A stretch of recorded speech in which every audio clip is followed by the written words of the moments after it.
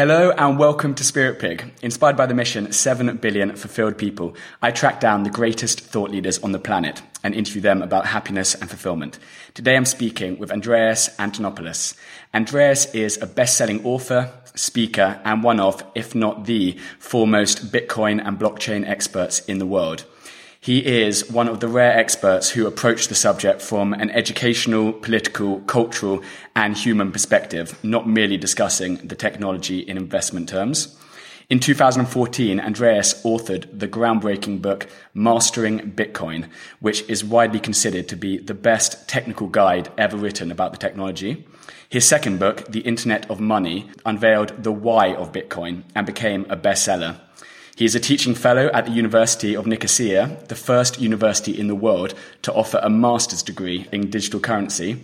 And finally, he serves on the oversight committee for the Bitcoin reference rate at the Chicago Mercantile Exchange and has appeared as an expert witness in hearings around the world, including both the Australian and Canadian Senate banking committees, where he gave historically important presentations that have influenced public policy regarding Bitcoin globally.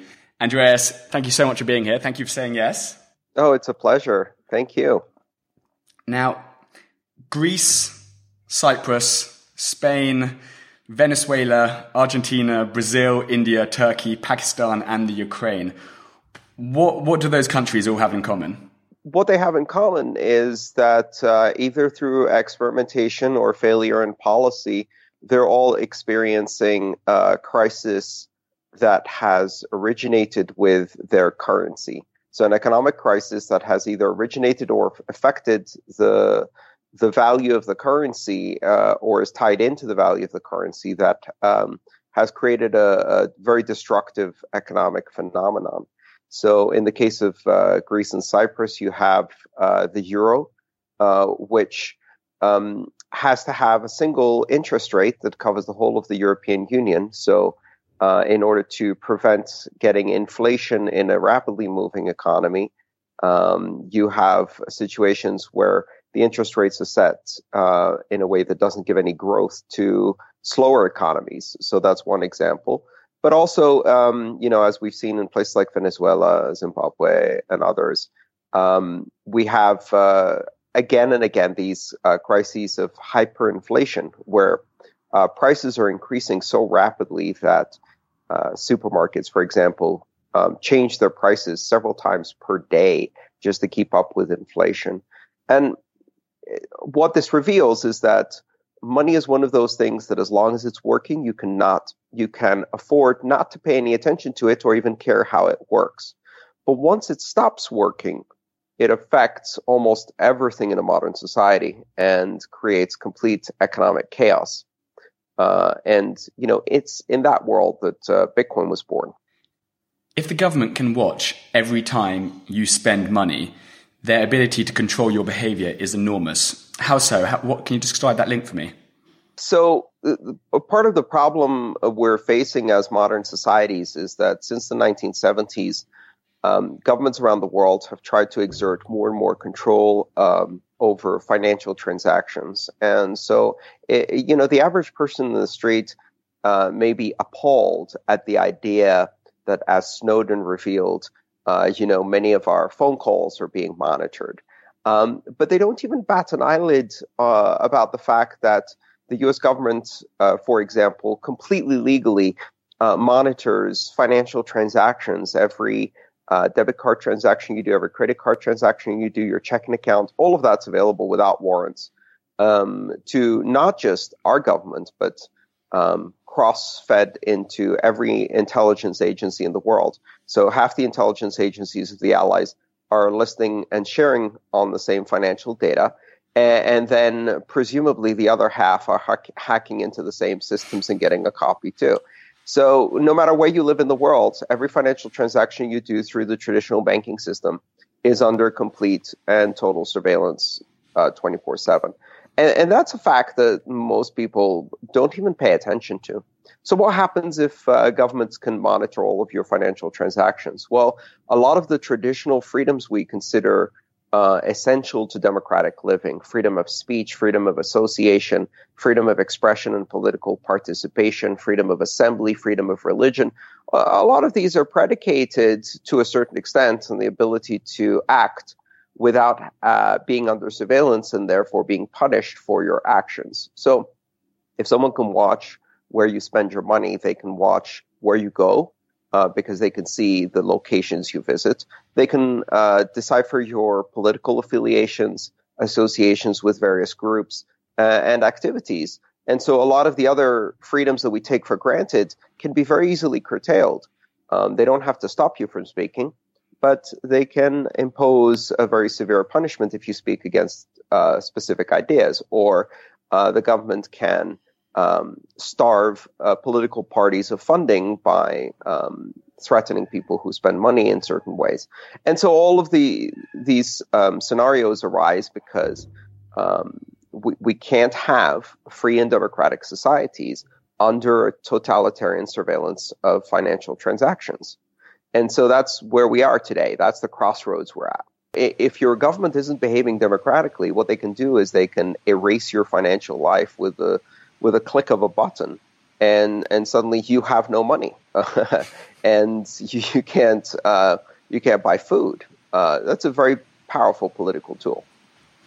Okay, so the internet enabled the free flow of information, and this idea of information flowing freely, this is absolutely like Halloween. This is terrifying for anyone who wanted to control communication. Bitcoin enables the free flow of value, and so this idea of the free flow of value, this is likewise terrifying for anyone who wants to control your money. Is that right? Yeah. Well, it's a bit worse than that. Maybe we can terrify them a bit more. What Bitcoin does is it doesn't just enable the free flow of value. It turns value into information, and therefore enables the free flow of value because we have the free flow of information, and makes it impossible to stop the movement of money unless you also stop the movement of all information. So it puts them on an equal footing, meaning that as long as there is free movement of information and money is now information, money can move freely anywhere in the world too, and you can't stop it. Interesting. So this is the whole idea of the democratization of money, decentralized, rather than these central figures holding all the power, your JP Morgans, your Morgan Stanleys. It is decentralized, so there's no any single holders who are in all the power. Yeah, the idea of these systems is to spread the control and power out among hundreds of thousands of participants so that no one is in control. Much like there are companies that own parts of the internet, but there are no companies that own all of the internet or can control the flow of information across it.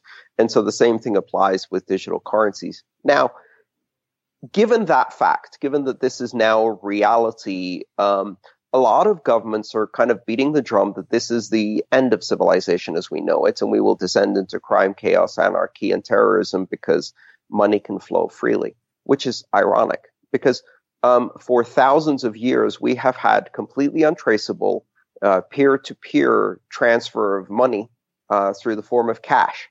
For thousands of years, the idea that every transaction could be surveilled was ridiculous because the vast majority of money movement involved cash between individuals. And for many years, the money wasn't even national. It was transnational forms of money like gold coins that could be redeemed anywhere, right? And so somehow we survived that as a species, this incredibly destructive freedom of commerce. We survived that as a species. But what happened is sometime around the 1970s, it became within grasp for governments to develop this dream of being able to control and surveil all money because money started becoming digital. And because it was digital and centralized, that combination gave governments the possibility that they could control money. And as a result, what governments did was they started finding more and more reasons why government needed to control the flow of money. Starts with terrorism, the worst crimes, and then eventually it goes down to the petty crimes. And then finally, we drop all the pretense and it's just about power and control over people. And so every crime that happens is justification for more control and power until eventually you've got this almost unanimous consensus where governments now around the world are trying to eradicate cash, force all transactions into centralized digital controlled systems where they have the ultimate control. And they have all kinds of reasons. For example, controlling inflation or controlling deflation by being able to adjust the interest rate on all of your money and not giving you an exit of any kind. And so all of these, of course, are only done for benign reasons for your own safety. But, history tells us that when you give humans that much power over you for your own safety, they end up using it for their own power, and bad things happen. Bitcoin is not going after just replacing national currencies. It's doing something far more dangerous. It's encouraging people to put their savings completely outside the system altogether. There is no system, is there? Well, I mean, Bitcoin is not trying to replace currency at all. What it's doing is it's changing the fundamental model from one in which there are 194 national currencies, each aligned with a nation state and a flag. Pretty much like, remember the old airlines where each country had its airline and the tail of the plane had the flag of the nation, and it's all very patriotic. Also very inefficient, corrupt, and anti-competitive. And so that's the world we live in with currencies, where we've grown up with this model that currencies correspond entirely to one government, and you have to be patriotic about your money, which is ridiculous, of course. Money is a mechanism of commerce. It's not a national symbol. And when you use it as a national symbol, it actually ruins its commercial value. So what Bitcoin is trying to do is move us into a world in which humans have choice to use whichever transfer of value they want or store of value they want, Bitcoin and thousands of other digital currencies that have emerged in its wake. So we're going from a world in which there are national currencies and you only get to use the one you were born in, to a world in which there are thousands of currencies and you get to use whichever one you want and no one can stop you. And part of that idea is that if the government's currency, the national currency, is being used to engage in geopolitical games or trade wars or currency wars with other countries to great destructive effect on the national wealth and the well-being of your own family, you can say, okay, folks, why don't you carry on with your geopolitics? I'm going to take my wealth and I'm going to put it outside of that game. In something that's neutral and mathematical and is not playing a nationalist game. And you can go play off with your hyperinflation and your trade wars. I'm just going to opt out. How about that? But of course, that terrifies governments because the ability of citizens to simply opt out from those geopolitical games means they can't play those games anymore. Because if sufficient numbers of people opt out, then you have no power, right? So it changes the very nature of money. It says, I'm going to take this pawn off the global chessboard. I'm not playing that game anymore. People can essentially declare their independence from a monetary system that's tied to a single nation and say, I'm not part of that. I'm a cosmopolitan. I'm part of a world family, and I'm going to engage with commerce with the entire world without any of those games.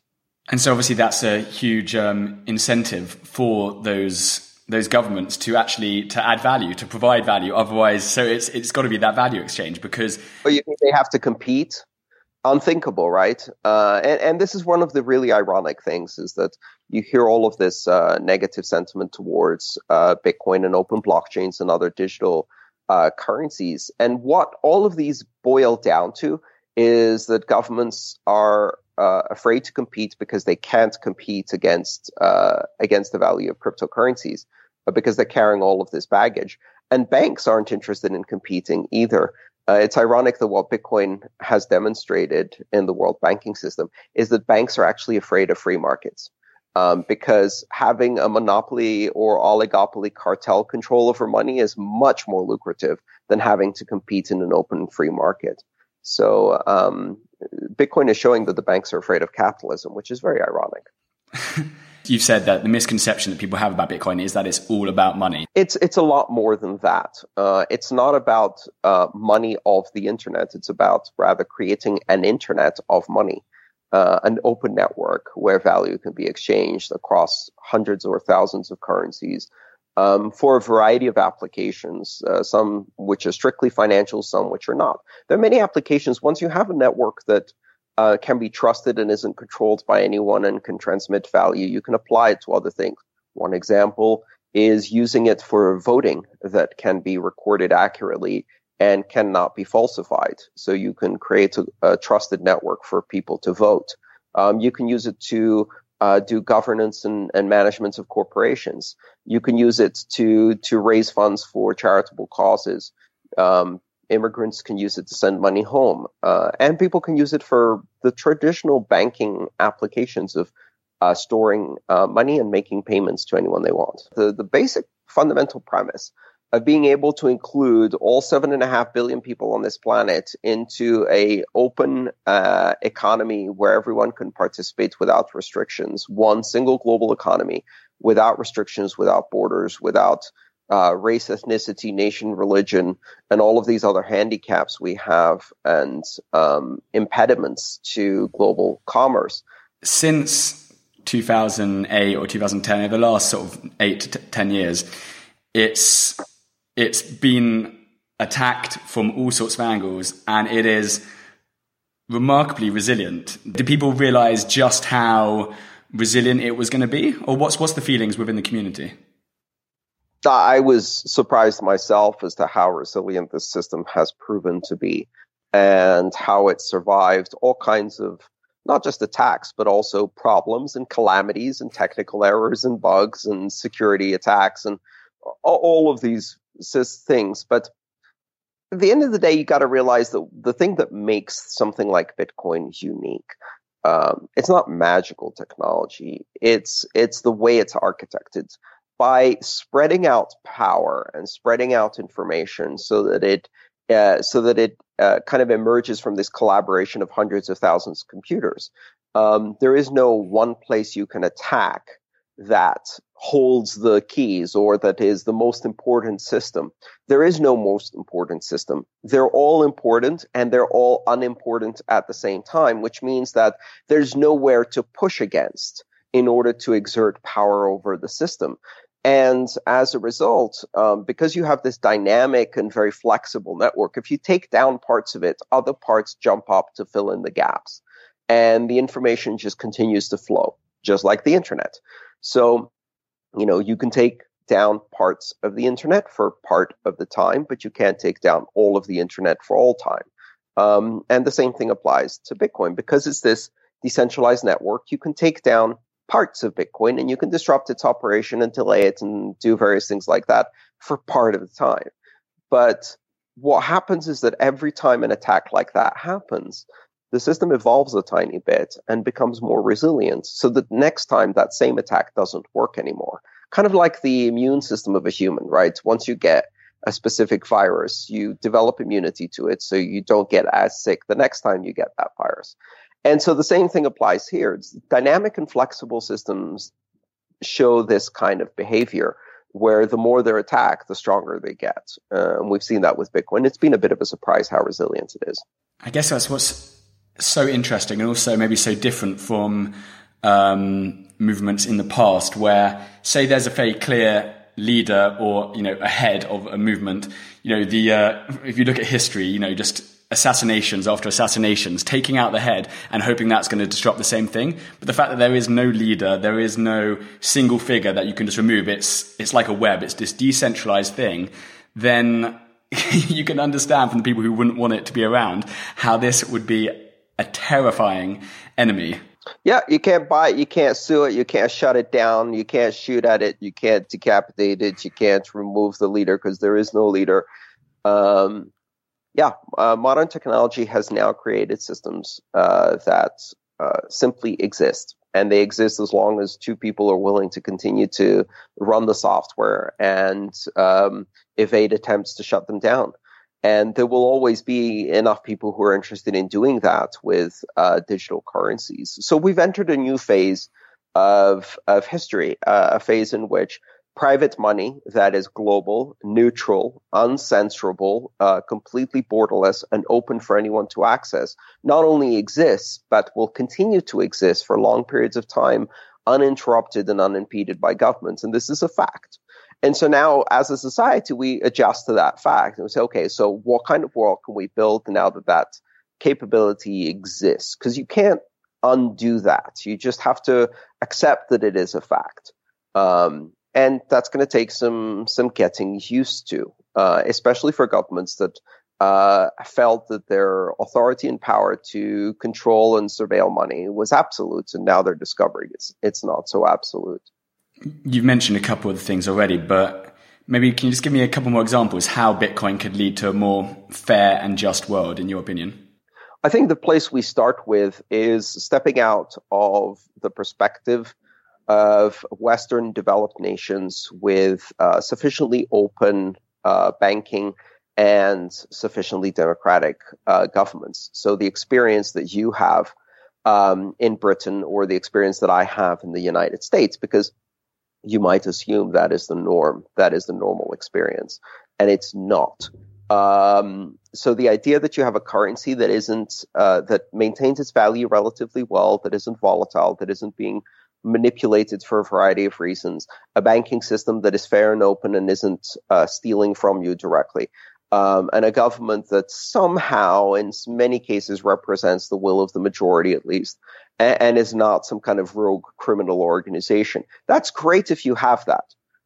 So maybe 15% of the people on this planet have that. And then the other 85% don't have that. What they have is criminal governments in collusion with criminal banks that are organized crime and that are manipulating currencies and mismanaging currencies to the point that those currencies are not only not conducive to doing basic commerce and economic activity and saving for the future, but are actively undermining those capabilities in a society. So people see their wealth of the last generation disappear overnight because of devaluation or hyperinflation or currency crisis, as the next dictatorship steps in line to take over mismanagement of their country and hands another nice handout to their criminal bankster friends. And this is the norm. That is what most of the world experiences. 2.5 billion people around the world have no access to banking whatsoever. They're classified as unbanked, according to the World Bank and various other international organizations. This is only counting heads of household, adult age heads of household. Doesn't count their spouses, their children. If you count them, and if you then take that measure further and you say, well, okay, so maybe you have access to a bank account, but it's a limited access bank account that you can only use one currency, and you can't export money from your country, and you can't get paid from abroad or send a payment abroad. And it's very limited in its function and expensive. How many people have that? So at that point, you're already into the 6.5 billion people who have this very limited capability for financial activity outside of their borders. And this is a world in which Bitcoin lands. It's a world in which we can, within the next decade, on a very simple platform like a $25 Android phone, give every person on this planet the ability to have the same level of banking that an executive at JP Morgan Chase has, the same level of banking that a Swiss banker has, banking with privacy, with international reach, at very low cost, with very high levels of security, protecting them from confiscation and corruption and all of the other things that happen with traditional systems, and give them the reach to send and receive money anywhere in the world, any time of the day or night, 24 hours a day, 365 days a year, for pennies per transaction or even less. And that changes the world. That is something that completely changes the nature of international commerce. What are you most excited about? I'm most excited about gradually seeing this technology reach people who are in places where there's conflict, economic crisis, and poverty. Now, we're not at that stage yet. So, to be honest, there's a big gap between the vision I have for this technology and where we are today. If you ask, well, who's using Bitcoin today? Is it a Kenyan farmer who's trying to receive money to plant seeds in this year's harvest? No, it's It's a white male from San Francisco who has a degree in computer science and is a geek in a privileged situation with lots of spare money to spend on investing in this new technology. That's the truth. But that gap can be bridged. And I've seen this before. I remember getting my first cell phone, which was the size of a brick, so about this big, and then you had to pull the antenna out to make it double the size. And it lasted about 25 minutes per call, and it cost over $1,000.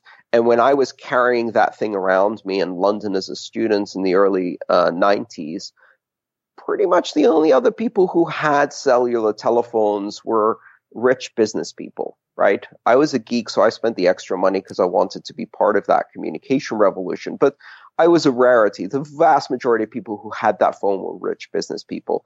And if you said at the time, my vision for cell phones is that one day a farmer in Kenya will have a cellular telephone and be able to communicate with people around the world, it seemed weird and even bizarre that you would make such a claim because it's an expensive piece of technology with very limited coverage. But think about where we are today. If you see a businessman holding a phone, they're not very important. Important businessmen have their secretaries hold their phone. They don't actually touch a phone. So it's flipped completely, right? Who wears a Bluetooth headset nowadays? Your plumber does, right? You won't see a senior executive wearing a Bluetooth headset anymore. And now, of course, the Kenyan farmer does have a little Nokia cell phone that they charge on a solar panel that connects them to the world. And it only costs like $20 to acquire. And it's something they can afford because it gives them an enormous amount of freedom. So I believe we're going to see that same transition. This is the basic arc of democratization of technology, the idea that the technology gets cheaper and cheaper and cheaper and easier to use until the benefits of having that technology so far exceed the price to acquire that technology that it becomes very, very widespread. Now, imagine one day if that same Kenyan farmer who has a $20 Nokia phone today that gives them communication with the world can replace that with a $25 Android phone, for example, that gives them the ability to be a banker for their entire village, to originate loans, to receive remittances from abroad, to send wire transfers, to store capital, to trade in commodities, for example, buying seeds for next season digitally and remotely from a much cheaper seller of seeds that's a couple of counties over or a couple of areas over, which they wouldn't be able to do before, right? So all of that suddenly means bringing a lot of power and freedom to people around the world. That's where I hope to see us going. If that's the sort of medium-term vision, what is, I guess, some of the most outlandish moonshot, shoot for the stars? Have you heard anything, any crazy, but who knows, predictions, long-term? Well, yes, once you appreciate that, at a very basic level, this is an open system of money and anyone can access it and it's not centralized and it's global and all of that, that's great. That's one aspect. The other aspect of this is that this is a form of completely digital programmable money that has different characteristics from anything we've seen before. One of those characteristics is that every form of ownership that we have today is only restricted to humans, meaning that as a human, you can own and control money, but inanimate objects cannot own and control money. Software cannot own and control money. With digital currencies and programmable money like Bitcoin, inanimate objects and software systems can be the direct owners and controllers of money. AI, robots, self-driving cars, your fridge can be a node in an electronic network of money and control money on its own, independently of humans. So you can imagine a self-driving car, for example, that operates as part of a taxi fleet that isn't owned by other humans, but instead owns itself and manages its economic affairs, earns money by giving humans rides, and uses that money to pay for maintenance, energy to recharge itself, and perhaps even upgrade its own vehicle. And this sounds outlandish, I'm sure, but you can also imagine a future in which you could do transactions that are not even in the realm of possible. So you can change the basic timescale and granularity of finance. Imagine if you could send someone a millionth of a penny every millionth of a second.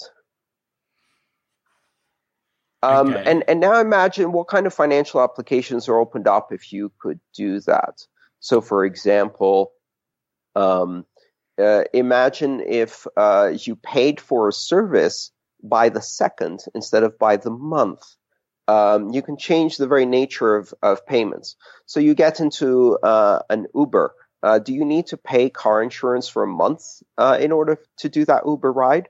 Or could you pay car insurance for the 165 seconds it takes you to go the 4 blocks that you got in for?